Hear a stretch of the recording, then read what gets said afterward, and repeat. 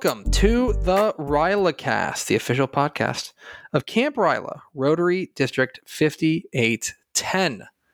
I'm your host, Greg Tepper, the other host of this podcast, back by popular demand. The people we thought about replacing him, and the uproar was outrageous. So he's back. It's Josie. Hi, Andrew. Well, hello, Greg. And what's the sample size for this uproar? It's dozens. Dozens of people were very upset with the even concept of anyone besides you on the RylaCast. Well, I'm flattered. Yeah, they had signs and everything. This is the official podcast of Rotary District, Camp Ryla, Rotary District 5810. Thanks for spending a little bit of your day with us. Josie, I have a question before we get into some topics of actual importance. I have an answer. What is something that when you were young, you associated with rich people that now you're just like, oh, that's not that fancy? Okay. So what I'm going to say, I still think is fancy, but it came up in a conversation with my wife. Mm-hmm. Tableside guac. Oh, I'm sorry. I'm going to fight you on this. That is absolutely fancy. That's still for rich people. Right. Like it's still fancy, but like on payday, then it's like, hey, maybe get some tableside guac. Tableside guac. Because I'll tell you, growing up, this was a big one for me. If you had a refrigerator that had like the ice dispenser, you know what I'm talking about? Yep. That's it. The fridge with the ice dispenser. Hold on, Josie, you there? Uh-oh, I lost you. I thought, yeah, no, I'm here. I lost you for a second, so we're going to have to... Oh my gosh, hold on. Oh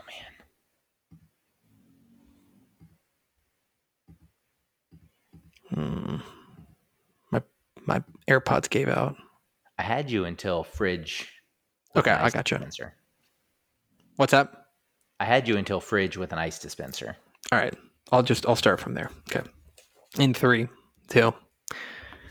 The one for me was that if you had a fridge with an ice dispenser, I thought you're loaded. Like you have so much money.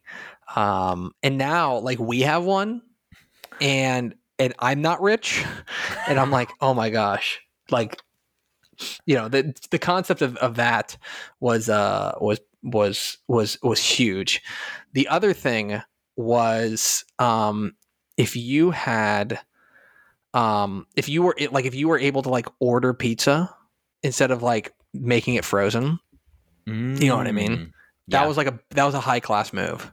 Mm-hmm. It was a real high class move. And now it's like we order pizza, and again, I'm not rich, but yeah, and maybe the pizza delivery game has just gotten more affordable for the everyman, more streamlined. But yeah, it's more streamlined, and the economics of it have changed. But I just remember thinking very distinctly that like my friends, like when I would have sleepovers as a kid, we'd toss Totino's in the oven, and that was big. If you were, but when I would go over to like a friend's house and they would be like, oh, we're going to order pizza from like, Domino's or whatever. I was like, oh my gosh, I need to hang out with this friend more often. This is ride the gravy train. I guess my thing, we did not have cable growing up. So we had the 4, 5, 8, 11, 21, 27. And whenever I got to babysit the next door neighbor's kids who had an early bedtime of 7 o'clock, nice. I had like unlimited Cartoon Network for 3 hours. Yeah. Now we didn't. Now my wife did not have cable, but we did growing up. And now it's like almost like the reverse of like cable is on the way out. He said as a cable employee, cable's on the way out because everyone's cutting the cord. I don't know. It's very interesting, like how those things have changed. But yeah, my wife was the same way. That when she would babysit, she was like, "Oh my gosh, I can watch Nickelodeon or whatever. You know what I mean? It's like Right. that was big doings. Anyway, I don't know why that came up, but it did. This is the RylaCast, the official podcast of Rotary District or Camp Ryla Rotary District 5810. The whole Rotary doesn't want us. I have to tell you that much. I don't know. We have had some reviews. Sorry to cut you off. Yeah. From Australia, and they're listening, and they like what they hear. Wait, from Australia? So yeah, don't put this in the recording. Oh, it's fine. I'll edit this out. This is fine. Okay, perfect. Yeah, an international Rylarian friend that I met in 2014, Rebecca, also known as Beck. She listens. Oh no. And that's really all I've got. But just don't put that in. That's like behind the curtain. Like that feels like I won't. I definitely won't put that in. I'll make sure I edit that out. I'll make a note right now. And then, but also that feels like a lot of pressure. Like now if people are actually listening to us overseas, like if we're just embarrassing America, that's one thing. But anyway, I didn't think it was going out anywhere. Yeah, I know. Let's get into this. I want to know, Josie, from your perspective, do you think leadership and the characteristics that we value and appreciate in leadership are the same now that we did then 50 years ago? Like, has time changed the concept of like what is important in leadership? I am going to say yes. I think so too, because I think we as a society grow and change and are different. That I think there are still core principles of like being ethical and treating people with respect and things like that. Those have been important since the dawn of time. But I do think that things have changed, and as how we judge leaders, I think, has changed as well. And so I've got this article up that I found. This article that I found by Wendy Van Earshot. Okie dokie. Yeah, I'll call her Wendy. Wendy's got an article up here on innovationorigins.com where she asks, what are the 10 leadership characteristics that we'll appreciate in 2030? What will we value in the future? Because I think that's, if we can grab onto those types of things now, we can be ahead of the curve. And a lot of them seem pretty straightforward, but there were some that I thought was really interesting about how she thinks that our society is going to change in such a way that is going to make these types of characteristics important. So here are the ones we're doing. We're going to admire people who are focused on creating positive impact through their leadership and not just being rich. I think that's interesting I think that especially these days, we're hearing about all these people who are in charge of businesses and CEOs who end up being not great people. Right. And I think that what she says is that we are moving towards a point where we are going to value we're going to value creating positive impact through their leadership as opposed to just having a bunch of money, and will hold leaders accountable for their impact on others in the world around them. I think that's interesting. Have continuously supported a lot of notable projects that contribute to a better world. I think that so more or less like philanthropy, like the idea of doing something that's bigger than yourself, that probably ties into the first part as well. This I thought was interesting. People who are leaders who are very competent in one specific area.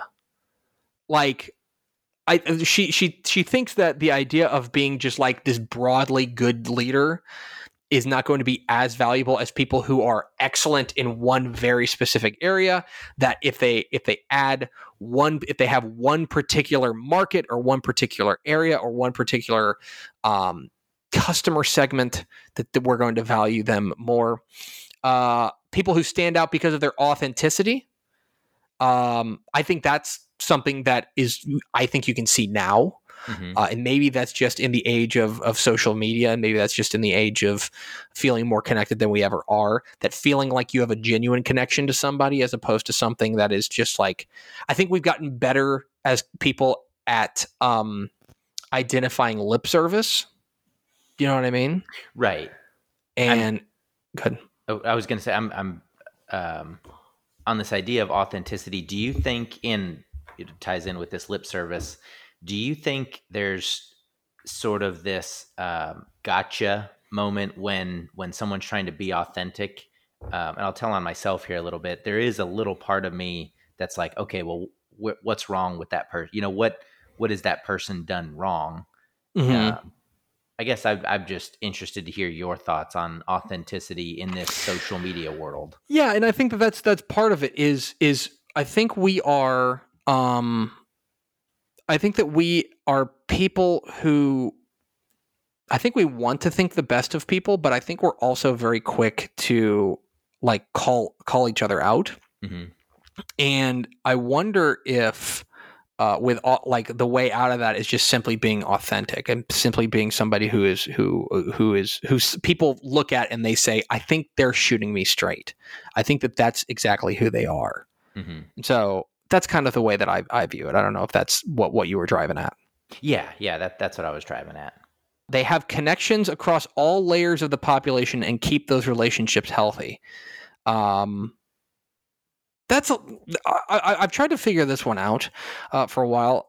That I think that is the idea that people who are successful don't, or people who are leaders don't just hang out with other leaders. You know what I mean? Right. Like they don't necessarily. I think that what that goes down to is the idea of viewing people on the same level as you, and the idea that we're all in this together. You go back to the servant leadership idea of we're all in this together. We're all working towards the same goal.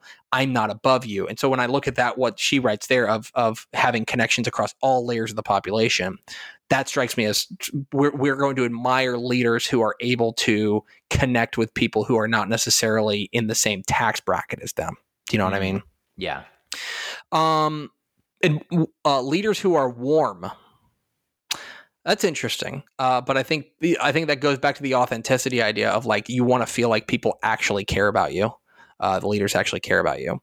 Are strong and determined, and at the same time are able to show their human and vulnerable side. I think that is a big one. And the one that that really struck me in reading this one was the idea of yes, you are still a leader. You still have that kind of strength and determination, but also you are a human, and that you do struggle, and that you do you do have, you are open about how difficult it is to make choices and things like that. I think that's really interesting. Leaders who keep their promises. I think that's continued. I don't know if, I think that maybe we'll value it more because maybe we're getting more dishonest, but I think people who keep their promises, people who have a winner's mentality, but not at the expense of other considerations. I go back to, I think there was a time where and this is still the case in many spheres, but where it's win at all costs. You know what I mean?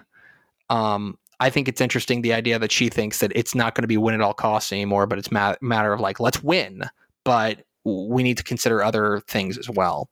And finally, last but not least, and I thought this was really interesting, they know how to tell a story. They know how to connect with their audience through creating a narrative. And I think that is an interesting way of saying they know how to communicate in a way that is going to be especially effective to get people to buy in on their vision. And that goes back to things that we've talked about how if you want people to follow you, if you want to be an effective leader, you have to you have to inspire them to want the same things that you want. Do you know what I mean? To want to achieve the same goals. And the way, to go in there and say, this is the story, this is why it's important, we need to do this, and this is why I need your help. I think framing the goal in a way that is both achievable and personally satisfying for the person involved, I think is important. And that goes along with the idea of storytelling. So anyway, that was an article that I found particularly interesting from our friend Wendy, who's the last time I won't attempt for a second time on this podcast. But yeah, I thought that was that was it's interesting. She, in her intro, she goes, "I often go to my sports class with a T-shirt that says "Don't make stupid people famous," which is interesting. But I think that these concepts of things that we will admire in the future, I think, are very applicable now, and I think that all of those are pretty things to aspire to now. We don't have to wait until 2030, and they could put us ahead of the curve. So that was an interesting article that I found. Yeah, that's really interesting. Thanks, man. I went on Google and I found it. Some person we didn't have to go on Google to find is our good friend Henna Rafiq. We talked with her. She is our esteemed guest here on the Rallycast. Here's my conversation with Henna Rafiq here on the Rallycast.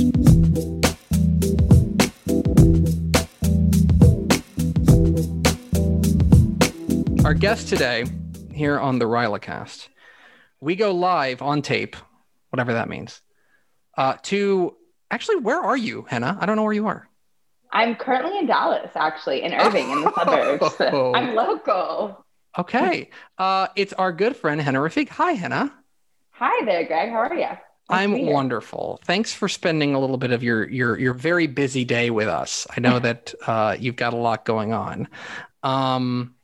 I want to ask you to start kind of the same way we'd start all these interviews, which is to hear a little bit about your RILA story and how you got involved and how you stayed involved and all that fun stuff. So I'm going to shut up and let you talk.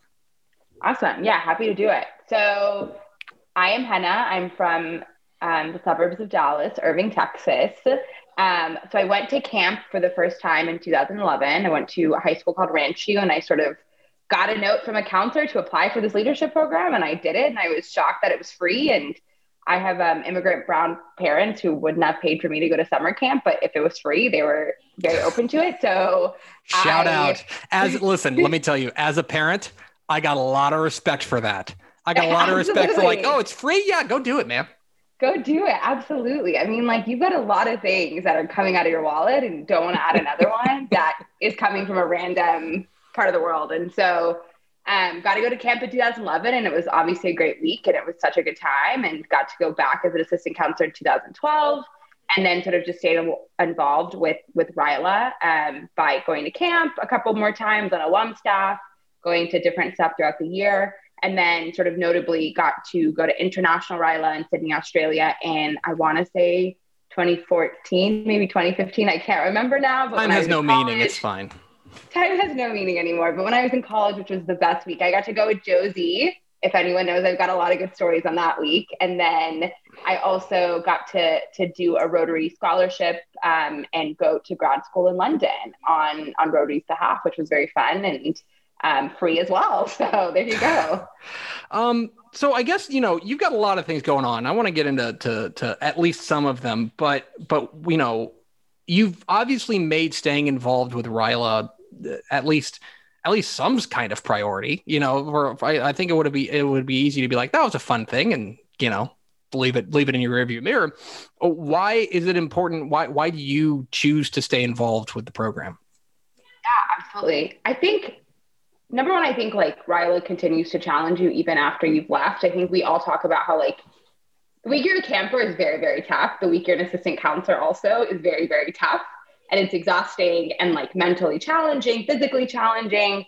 But I think when you continue to stay involved, it just pushes you in other ways. And I think my biggest takeaway from RILA, whenever I've always spoken about it, is that you say yes to one thing and that just leads to other doors.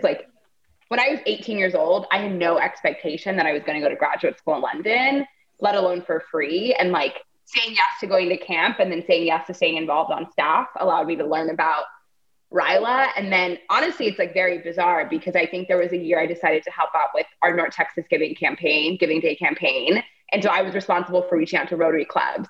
Because of that, I met a very nice woman out of the Carrollton Farmers Branch Rotary Club who was very invested in youth involvement. And then she set me up to get a scholarship to go to grad school. And I think it's just this idea of you say yes to something that's really exciting and something that challenges you and something that teaches you something new. And you never know where it's going to take you. And for me, it's just yielded in so many cool opportunities and so many fun things to do that there's no reason for me to not stay involved. Well, one of those fun things that, I don't know, Rotary was directly, indirectly, somehow, not related at all, but you were you earned a Fulbright Award to go teach English in Kosovo. I did. That's listen, I mean, some of us, go to like Florida for spring break or something like that. You decided you opted to go and not opted. You were awarded the Fulbright Award to go over there. Can you tell us a little bit about that experience for you? Yeah, absolutely. So I will start by saying Kosovo is better than Florida, hands down. I know people like Florida. What a claim! Look, wow. I was born in Florida, Greg. Like, I can speak to this. I'm a native of the state of Florida. And I will tell you, Kosovo is better. Landlocked, but doesn't even matter because, like, you can get to the water. The coast of Albania, which is a mere, 6 hours away, outstanding. But, yeah, best year of my life, honestly. I sort of also stumbled upon on that. Like, I went to study abroad when I was in college, did a class trip to Kosovo and just, fell in love with the country. And I just, was like, I want to be here after college no matter what. Was very lucky to get a Fulbright. And got to teach English. And the coolest thing that I actually got to do was I did a mini leadership program similar to what RYLA is for students in Kosovo. So I did 2 programs with high school students, almost 45 students over the course of the year, and sort of over a longer period of time because wasn't as obviously well-resourced as camp is, but we got to do a lot of the fun activities. And these are things kids there have never done. There's no extracurriculars in high schools. I even taught part-time at a private school. And you didn't have sports, you didn't have clubs, you didn't have anything. So for them to be able to do egg drops and scavenger hunts and all these different things after school was such a cool concept. But yeah, it was just a really fun year. Really loved working with the students and doing some of what I'd learned at RYLA, but also just loved traveling Eastern Europe and the Balkans. I would recommend it to anyone. Go there, go to Kosovo. I'll give you all the recommendations. Right. The if the tagline for this podcast is not, first of all, Kosovo is better than Florida, I don't know what, what are we even doing here from a marketing perspective? Exactly. Okay, so then what are you doing now? What's your deal? Yeah, good question. Thanks. I'm a professional. I'm a capital J journalist. I get paid theoretically to ask questions like that. That's good. I also get paid to tell everyone that Kosovo is better than Florida. So I completely understand where you're coming from. You're on the Kosovo Convention and Visitors Board. Exactly. But yeah, I keep hopping around. So it's a tough question when people are like, what are you doing? But currently I'm working for an organization called the Government Performance Lab, which is based out of the Harvard Kennedy School. But we sort of do government reform projects. And so I'm a fellow working on our project in Harris County, which is the Houston area. I haven't moved out to Houston yet, but we'll be moving there in the summer, which I'm really excited about. But basically, our organization supports local and state governments as they do their social service delivery. So whether that's working with child welfare, housing, or whatever other sort of social service needs are in the community. So I'm working on a really fun and exciting criminal justice reform project in the Houston area. And so that's what I've been doing for the last year, working with a bunch of political leaders and agency stakeholders out there. And we'll be doing that for the next year as well. Well, let me ask you a dangerous question then, because you just said that, you're hopping around, and obviously we've mentioned at least 140 different countries in this interview already. What do you want to do when you grow up? What is it that's driving you? What is maybe the thing that you'd ultimately like to do? Yeah, good question. So I would say I'm supposed to already be grown up, approaching my 27th birthday dangerously, but I guess we're not there yet, which I appreciate the compliment, Greg. But I actually really, really loved working in local and state government. I would like to sort of stay involved. I have done the international thing and while I love living abroad, I am very excited to be back in my home state and sort of doing innovation work around how do we make government just be better and do sort of things that its citizens and community members need. So I sort of envision a world in which I stay in local and state government. I think I don't know exactly what that looks like, to be honest, but I'd love to do work in housing or education or sort of one of these big, large social causes and sort of just make things work. if that makes any sense. Absolutely. Yes, of course. That makes a lot of sense. There's a there's a grassroots effort to it. There's a you can make a bigger impact at a smaller level. Smaller makes it sound less important, but like you can make a bigger impact at a smaller level than you can at a bigger level. That makes a ton of sense to me. Absolutely. Yeah. Okay. I think that's it. So finally, and I did warn you about this question, but we want to give you the floor for up to or more. I don't know. We don't really have there's no limit on podcasts. You can go as long as you want if you want. But I mean, I do need to eat. But give you the floor if there's something you want to plug, something you want to promote, something you want to tell people to go check out. It can be something like personal in your own life, like if you have a website, or it can just be like a thing that you like or a thing that that's in your world right now. Yeah, good question. So I've already made the Kosovo plug, so I'm good there. That would have been my hands-down traditional plug. Go check the country out. Go check the website out. Not that large. You can do it quickly. But I think the second thing is, and Greg and I were talking about this, but tonight marks the start of Ramadan, which is a holy month for Muslims, and I'm part of the Muslim community, and we will be fasting for the next 30 days from when the before the sun rises until the sun sets. No water, no beverages, no food, no gum, all of those things. It's a really fun and enlightening month. But so if you have any Muslim pals, check in on them, just say hello, wish them happy Ramadan. Or if you want to learn more, I'd recommend people to check it out. It's a really fun and exciting month. And lots of stuff that will be going on. It will obviously continue to be a little bit more different with Corona and quarantine still happening, but it's an exciting month nonetheless. And so I'm really excited. That's top of mind because technically the month starts when the sun sets. So I've got an hour until the month begins, and I'm really looking forward to it. But yeah. Yes. By the way, we're recording this on April 12th. I guess I should probably time check it there so that people understand. So you've got an hour, and you're wasting some of that precious time talking with me. I mean, but I won't start fasting until tomorrow morning. So I got 12 hours. So we're good. Okay. Good. Yes. But not wasting, I would say. I definitely remember like April being like talking, like some of my Muslim pals over, they were like, yeah, if I just get a little crabby sometimes, I promise it's not you. You know what I mean? It's not you. Although, to be fair, sometimes it was me. She's honorific. Thank you so much for your time. And it's great to see you. And let us know what country you end up in next and which Eastern European nation you want to come on and promote next time. I will think about it. Yes, I will work on that. Absolutely. Sounds good, Greg.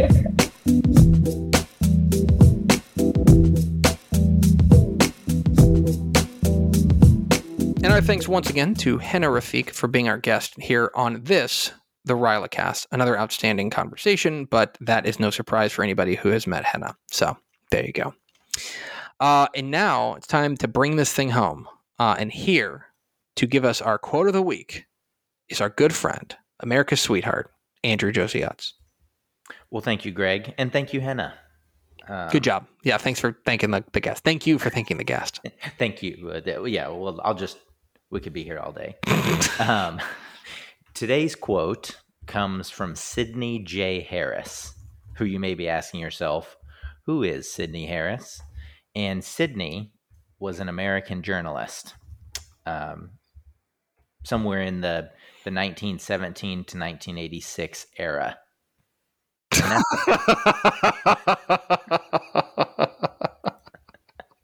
Do you like that? Do you like my research? Sometime between the mid 19-teens and the day I was born, he was a writer. Got it. Yes, perfect. Yes, for the Chicago Daily News. Actually, I do know.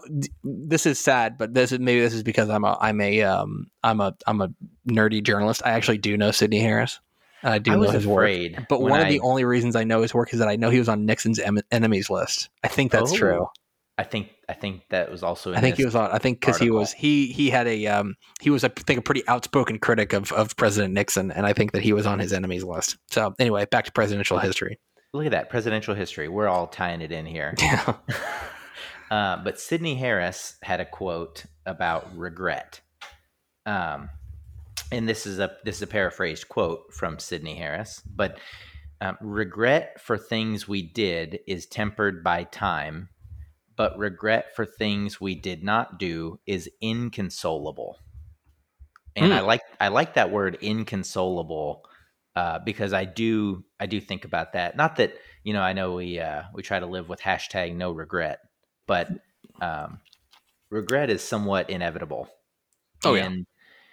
Regret for things we did, whether it's, I don't know, jump off that rock into the water below, not knowing how deep it is one thing, but regret for things you did not do, and whether that as a leader is not standing up, for what is right. I know that's kind of a drastic picture to paint, but yeah.